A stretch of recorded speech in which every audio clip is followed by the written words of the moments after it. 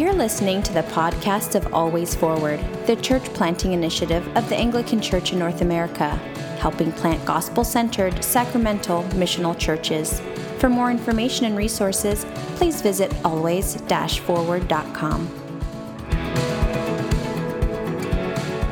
We're here with our good friend Gary Ball, who is a church planter up in Asheville, North Carolina, and doing great work up there. And we are going to have a good conversation with Gary today about beauty, which is something that we know a lot about, right? We Sean? know nothing about this. Well, I wouldn't say nothing. We're just not.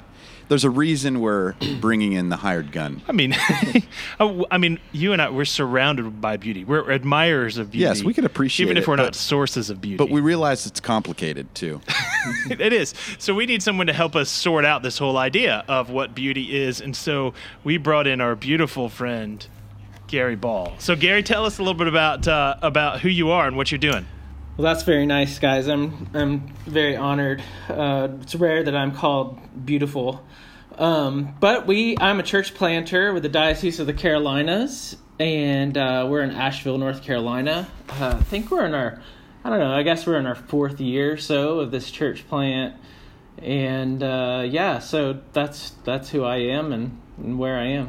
And just a little background, because I know this is helpful. I taught Gary how to surf in Santa Cruz years ago. I knew that always makes its way into the conversation, and I think your listeners know you well enough to know that is extremely sarcastic. No, they should know that it's actually, this is genuine.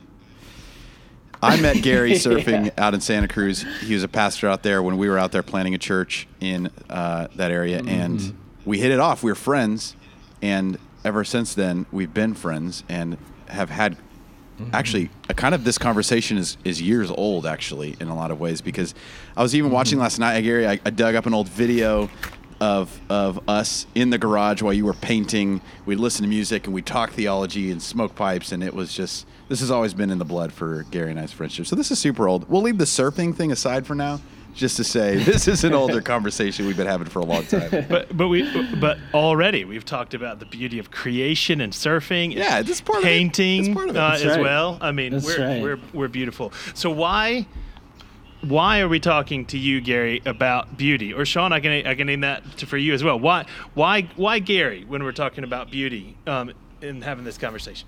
Well, Gary, and let me set you up, Gary, here a little bit, and then I want to take it away because I have some questions for you. But Gary has been asking some pretty complex questions as a church planter and also as an artist himself, a painter, and also as a theologian, just kind of considering the category of beauty and how all of those fields intersect, and not just in theory intersect, but then in practice intersect. And I've had some really cool conversations with Gary in the past about the way that art has played a role and beauty has played a role in not only the formation of his community in the church plant, but also in the formation of his community as they participate with beauty. So I just wanted to explore some of those stories with you all, and I think it'd be a real benefit, especially to church planters, as they're considering the role of beauty. And if you're listening to this and thinking, I should skip to the next episode because I'm not an artist, or I have no idea what to do about this, or you should see the space we meet in because it's awful. It's like this gymnasium or a cafeteria and it smells awful.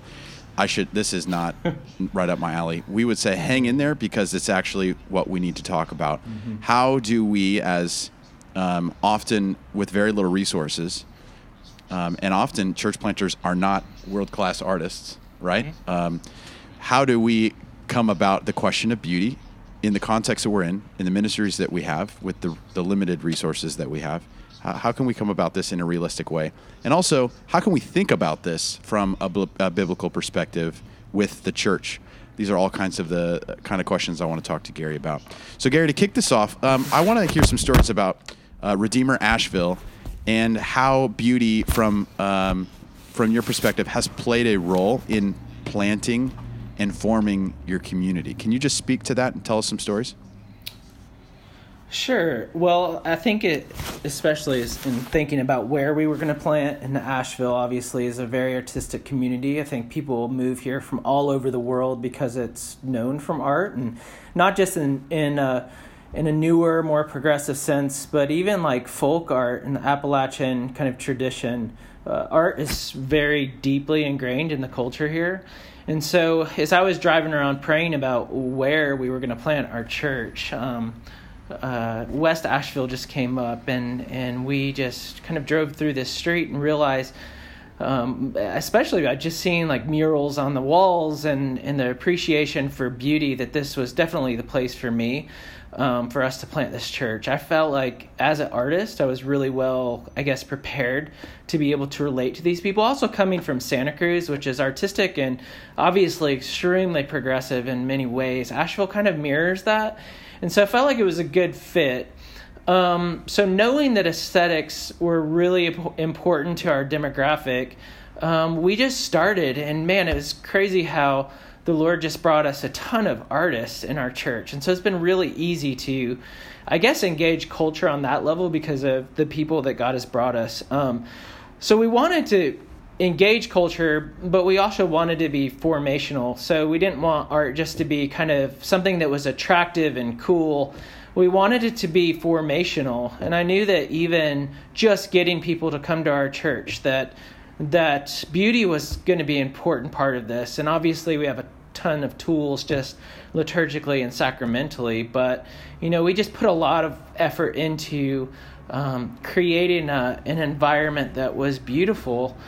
It was really, I guess, one of the things that tipped me off to the kind of people that we were going to be most effective in ministering to was that they wanted to be in a church, that it was really important for them, that space was really important to them, where we worshiped was really important to them, and the idea of like architectural catechesis, I guess you could say, like the role of where we meet and how that forms them as Christians.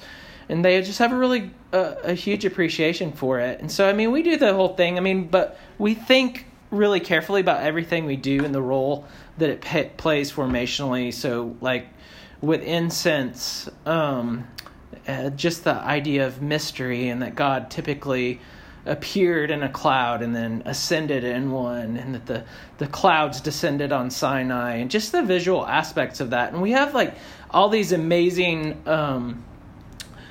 pictures that we can draw from in our worship. And I think I knew that it was being effective when someone walked into the church last year and said, they took a whiff, and they said, "Man, it smells like church in here."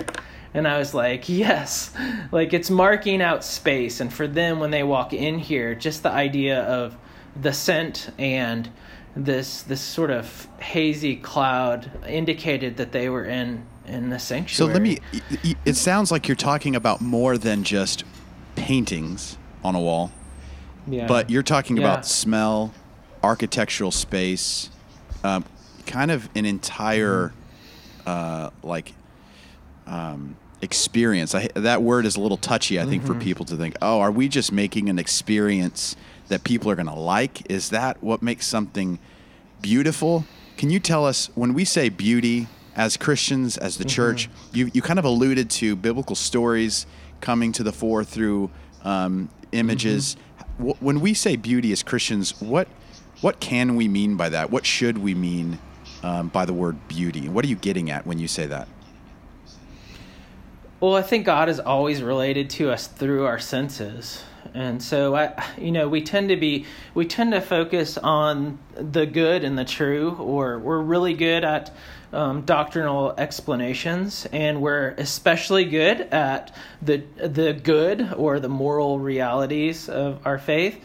But what we typically leave out is beauty. And Dionysius would say, beauty is God's strategy, and he used that in his effort to reach the Greeks, knowing that was especially effective in their lives. And Augustine would say the same thing, that God uses and needs beauty. That's what he uses to allure us to himself. And so God has always used our senses. We see that most evidently in the sacrament.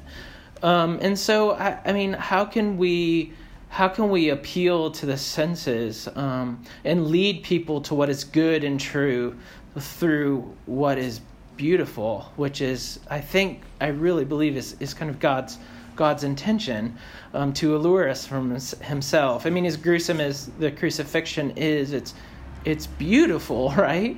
And this is what allures us to God. And I think that even when we're talking about space, people who are attracted to art in terms of painting typically have an appreciation for all of the senses. And I think God has given us so many of these ways already that we read biblically to draw upon, whether it be vestments or incense or even bells, that alert us to what is happening, what is when something significant happens, and we tend to raise our eyes and look and see.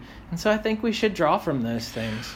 So, Gary, what would you say to folks who start to hear us talking about art and paintings and space and how God forms us through beauty? And there's a certain persuasion of folks, certain people with a particular background who might on one hand start to roll their eyes a little bit, or on the other hand might have red flags that would pop up for them, because they'd start to think, see, this is detached, emotional kind of fuzziness, when what we need is doctrine, and what we need security and safety. What would you say to those folks who would hear what you're saying right now as kind of as a challenge, or something that could lead to something more dangerous? How would you bring them back over to your side of thinking on this? Yeah, I definitely don't think appealing to them. I don't think that we should hear imagination and think imaginary. I don't think that, and I think we should be careful of, I guess, what has been called historically fancy, or applying our ideas to something, or everyone has their own interpretations of something, or those sort of things. But I do believe that we also need to be aware on the other side. I think that Enlightenment especially conditioned us to start thinking about our faith in rational explanations. And I think there were also pitfalls with that, in the sense that we did in many ways lose our imagination. We lost mystery. And so I think that there are pitfalls on both sides that we need to be aware of, and they need to be held in tension with each other. So I also hear Dan's question kind of along this line too. What we need is biblical preaching, not pretty things. And that I can sympathize from where the critique is coming from. But maybe you could speak to this. How is, when people, and by the way, I think when people use biblical as an adjective, I think they just mean to say like true, or I don't know. They just kind of hijack that word. But what they're getting at is like, we need good preaching. We need true preaching. Gary, can you instead of is what you're setting up an either or is what you're saying, right? Instead of, like, if we had to choose, we just need good preaching and not beautiful things. How is that a misunderstanding of what we mean by good preaching? Like, is there beauty in preaching? Does preaching need to be beautiful, and what does that look like? What stories should we be telling? How did Jesus do this? Like, can you speak to what we would even mean by good preaching from a beauty perspective? Yeah, I mean, I think that for the most part, a patristic way of talking about Scripture is especially imaginative, and so I love to read our church fathers and to listen to the imaginative ways they talk about Scripture. Again, not imaginary, but imaginative and beautiful. And that was really for them, I think, a way of conditioning us to look at the world in such a way. And so I think that preaching, I think it should be beautiful. I mean, liturgically, all around word and sacrament, I mean, they're hearing the gospel every week. I do believe the sermon should be beautiful. It should be centered around Jesus and inviting us into his life through preaching. And so I think that's really, really important. I'm not sure how that answers your question, but I really do try my hardest to be poetic when I preach, because I think it is artistic. And if you look at the church fathers, they were extremely, I mean, it's hard to imagine that they weren't artists, because their words were so descriptive and beautiful and poetic.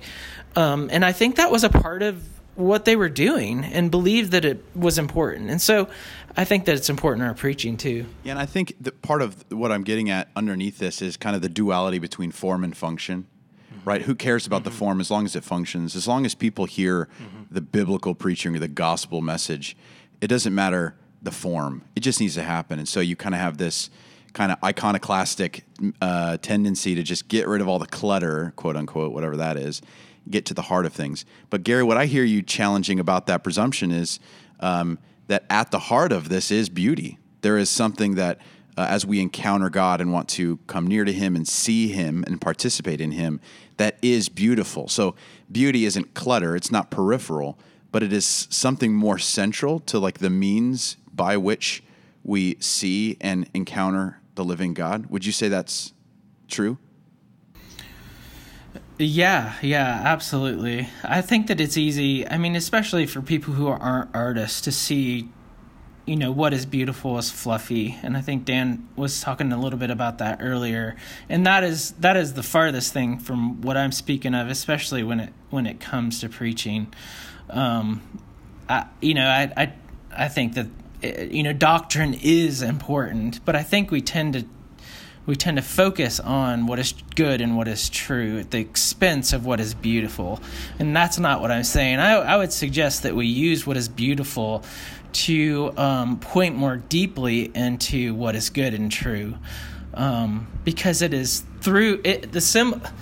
What symbols symbolize are more real than the symbol themselves, and so pushing through themselves to show what is good and true is important. Yeah, I think when we first started this conversation, you threw out there a very profound assumption that that is normal for you because you've processed through this quite a bit, but might be something that some people haven't thought through as much, is that you started this conversation with the assumption that beauty is formational, that it's not just decorative, but that it's actually a part of forming disciples and forming followers of Christ, which is what we're hoping to do with preaching, with conversion and formation and the other disciplines in the church as well. But you came right out of the gate saying that beauty is formational, that there's a functionality to the form,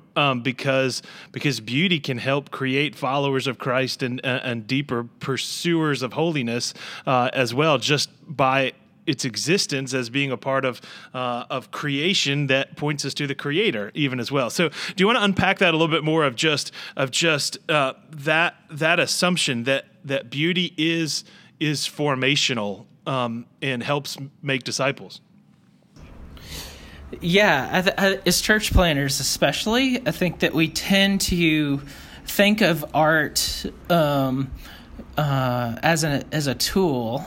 And so we sort of design our services, or we design our space to be artistic, and sometimes even with limited artists in our congregation, we just sort of say, well, art is cool, so let's do it. And I think that starting from a place of formation is the best thing that we can do, and not think about making our space cool or making it attractive or trying to get people to see, hey, we can relate to you, look at us, we're artists too. I think thinking about it formationally is the place to start. And I think that there's a precedence for this biblically. So we do some things. I'll just try and give some practical examples. We challenge our artists to think about the seasons of the church year. And so we have, whether it be ordinary time, we have green banners, and we have art that would accentuate the time of year that we find ourselves in. And so when people walk in, they wonder, why the green and what the associations are and stuff like that. But also, as I said, like the smells and the bells and different ways to not just say, hey, look, we are high church, or look, we're trying to be liturgically savvy, but to really use these things formationally. As a matter of fact, we always ask ourselves that as we're doing it. Are we just doing this because we want to do it, or because we think it's, might appeal to a certain group, or do we feel like these things are formational? And we actually use it as an opportunity for catechesis in our church to talk about why we're doing these things. We also do Stations of the Cross. I love the Stations of the Cross because when we assign it to our artist, it happens to be during Lent. So they get to spend their whole Lent thinking about one Station of the Cross. It's just a really great formational opportunity for them as artists to think really in depth about that station, but also to slow down and to consider what that particular station means for them, and to allow the Holy Spirit to work through that opportunity. But also, then it engages our community. We had a lady who works at a art co-op next door to our church walk in, and it was rare because it's hard to get people, obviously, to walk through the doors of the church, even for an art exhibit.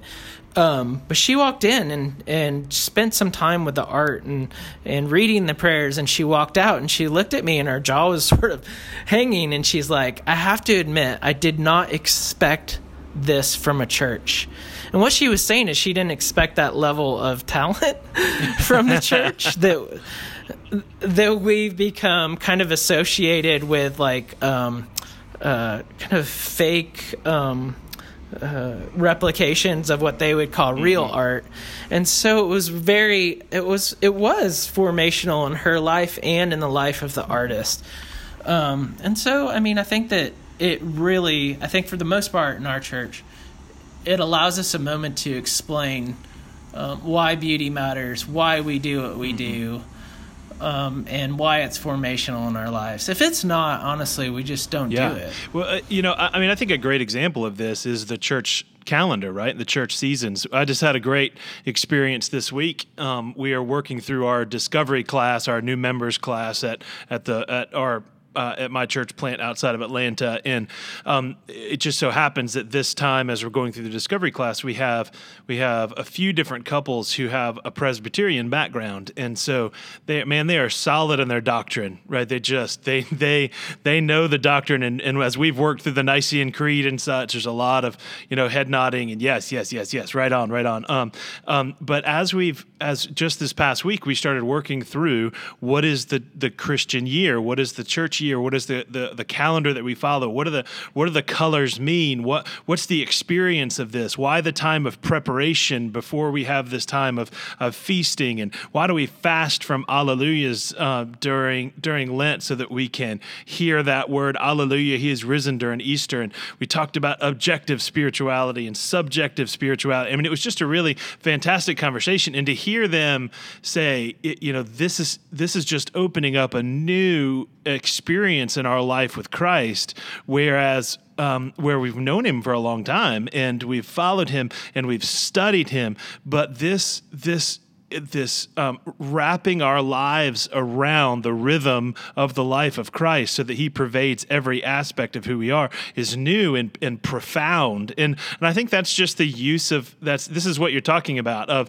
the use of beauty that moves beyond just even just the creeds. Like it doesn't go against the creeds by any means. It illuminates the creeds. It sort of it allows us to have an experience of our relationship and life with Christ and the truth of Christ that we can tangibly take part in every day of our life. And so it's beauty that an aesthetic that does that oftentimes. Yeah, it does. And the metaphor that's typically used in this sense is sight, that every week we come in and our sight is conditioned so that we begin to see the world differently, that when we come to church, that we begin to see the world in a different way. And I think that that's what the sacrament does, that's what the church calendar does, that's what the liturgy does. And we begin to see the world new. I really think that it illuminates and conditions our eyes to be able to see the world anew.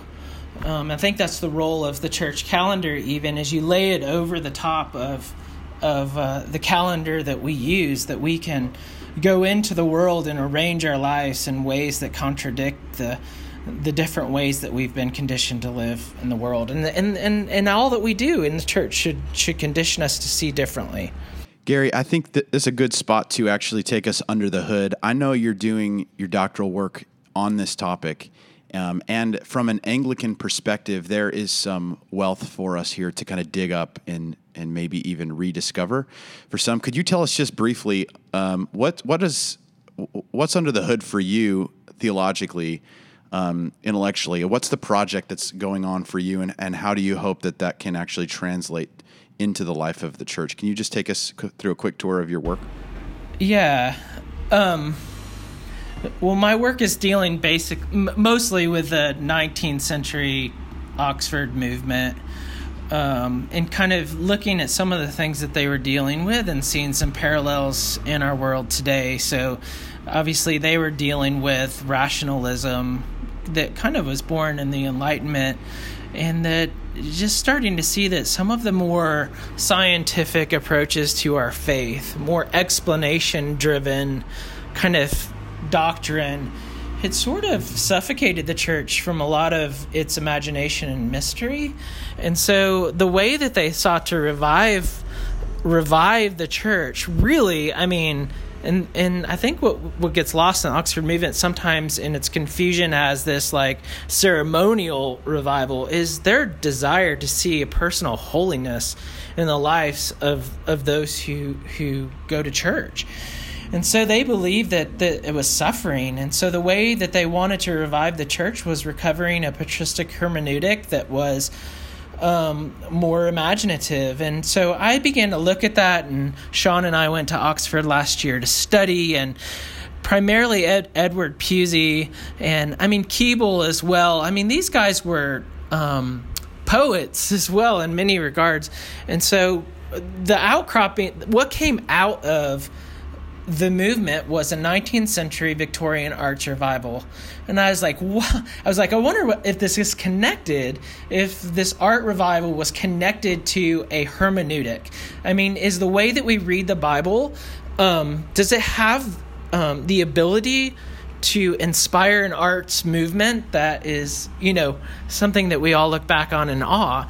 And sure enough, I mean, there's connections to typology and particular, the way that reading the Bible conditioned them not just to look at the connections with the Old Testament, but the way that all of creation spoke of God, and seeing the poetic connections between even nature and the way that God reveals himself as the source of all that is beautiful.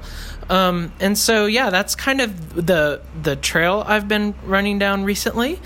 And thinking about even the way that we liturgically, sacramentally, even in our hermeneutic, the way that we interpret Scripture, how that forms our eyes, how that kind of creates in us a sacramental vision, and inspires and revives, especially our artists. So that's kind of the nuts and bolts. What's fascinating to me about that is if this is true, that the Victorian art revival is kind of connected to the Oxford movement's desire to read the Scripture typologically, like the fathers did.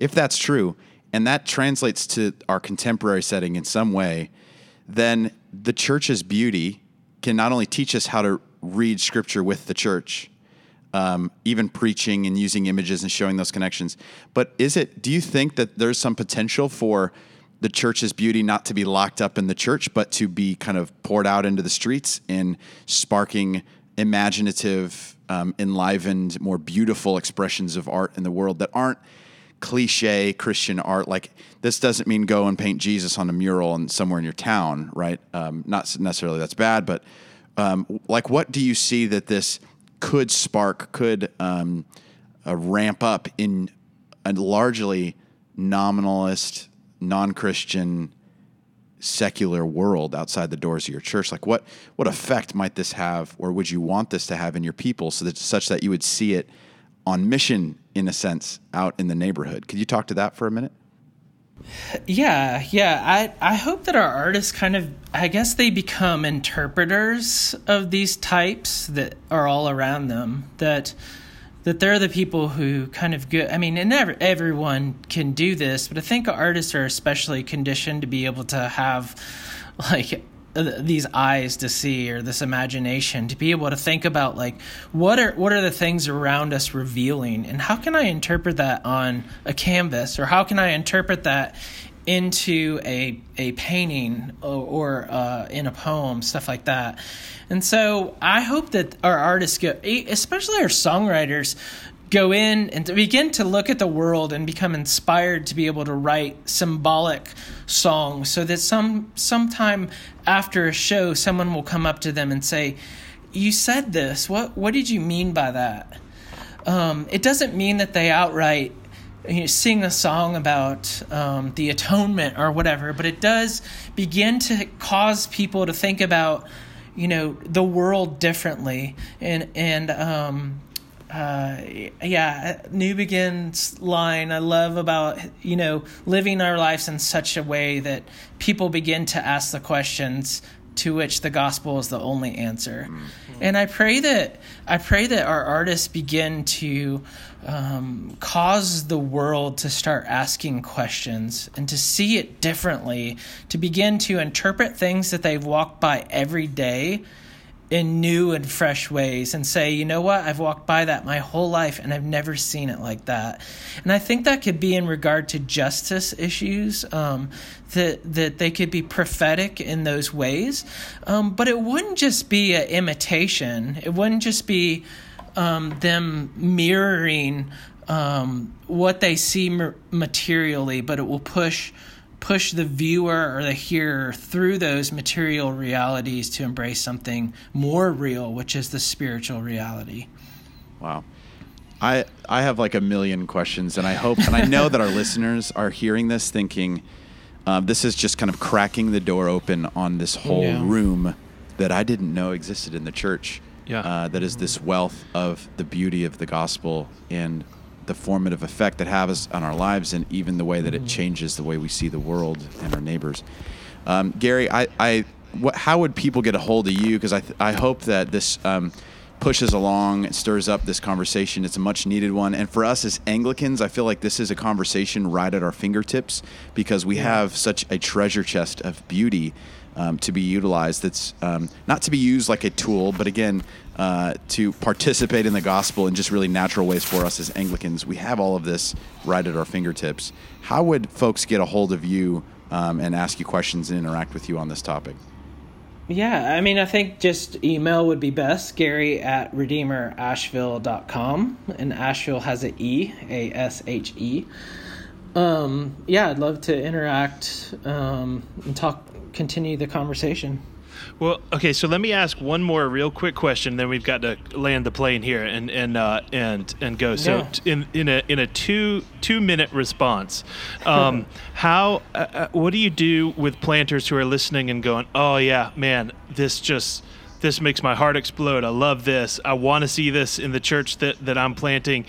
But I live in the suburbs, and we're full of pop art and chain restaurants and SUVs, and I don't have any artists, and I don't know what to do with this." What's the 2-minute sort of practical encouragement for them on how they can start to pursue art in their church plant as well, and beauty?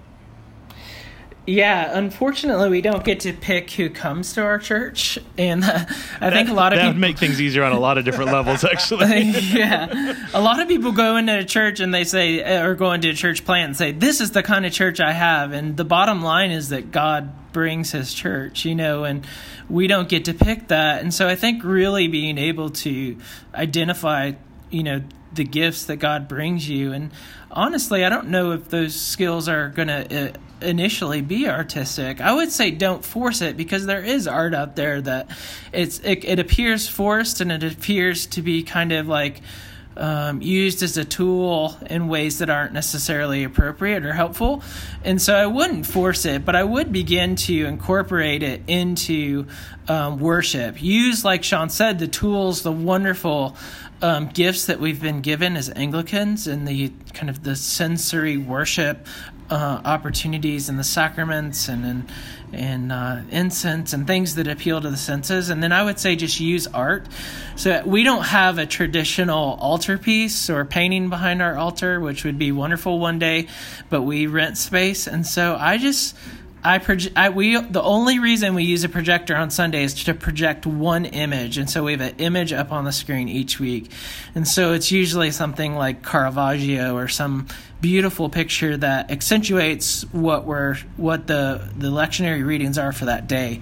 And man, I think it really ignites something in the congregation and the participants that are there. And so I would just say slip in those opportunities, and also think about explaining how they might relate to what you're doing on that day, and instill not just a love for art, but a love for what is beautiful as the means of projecting what is good and what is true.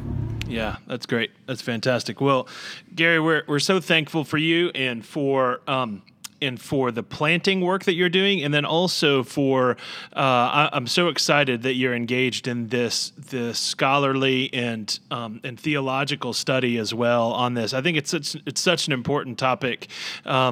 And especially in the culture that we live in right now, I just think it's really important. And I think Anglicanism is uniquely positioned to be able to engage in this conversation, and our services, our worship services, and our rhythm of life together as a community is uniquely suited to be able to incorporate art and beauty and aesthetic into who we are and what we do. And so I'm just thankful that you're a thought leader on this, and that you're both missional in the way that you think, and also just really good at what you do in the art world as well. So we're thankful for you, and thank you for your time today, and hopefully people will get in touch with you as they have more questions as well. Absolutely. Thank you, guys. I appreciate it. All right. Thanks, Gary. We'll talk to you soon, my friend. Thanks for listening to the Always Forward podcast. Visit us at www.always-forward.com for more resources, to submit your questions, or to interact with us. See you next time.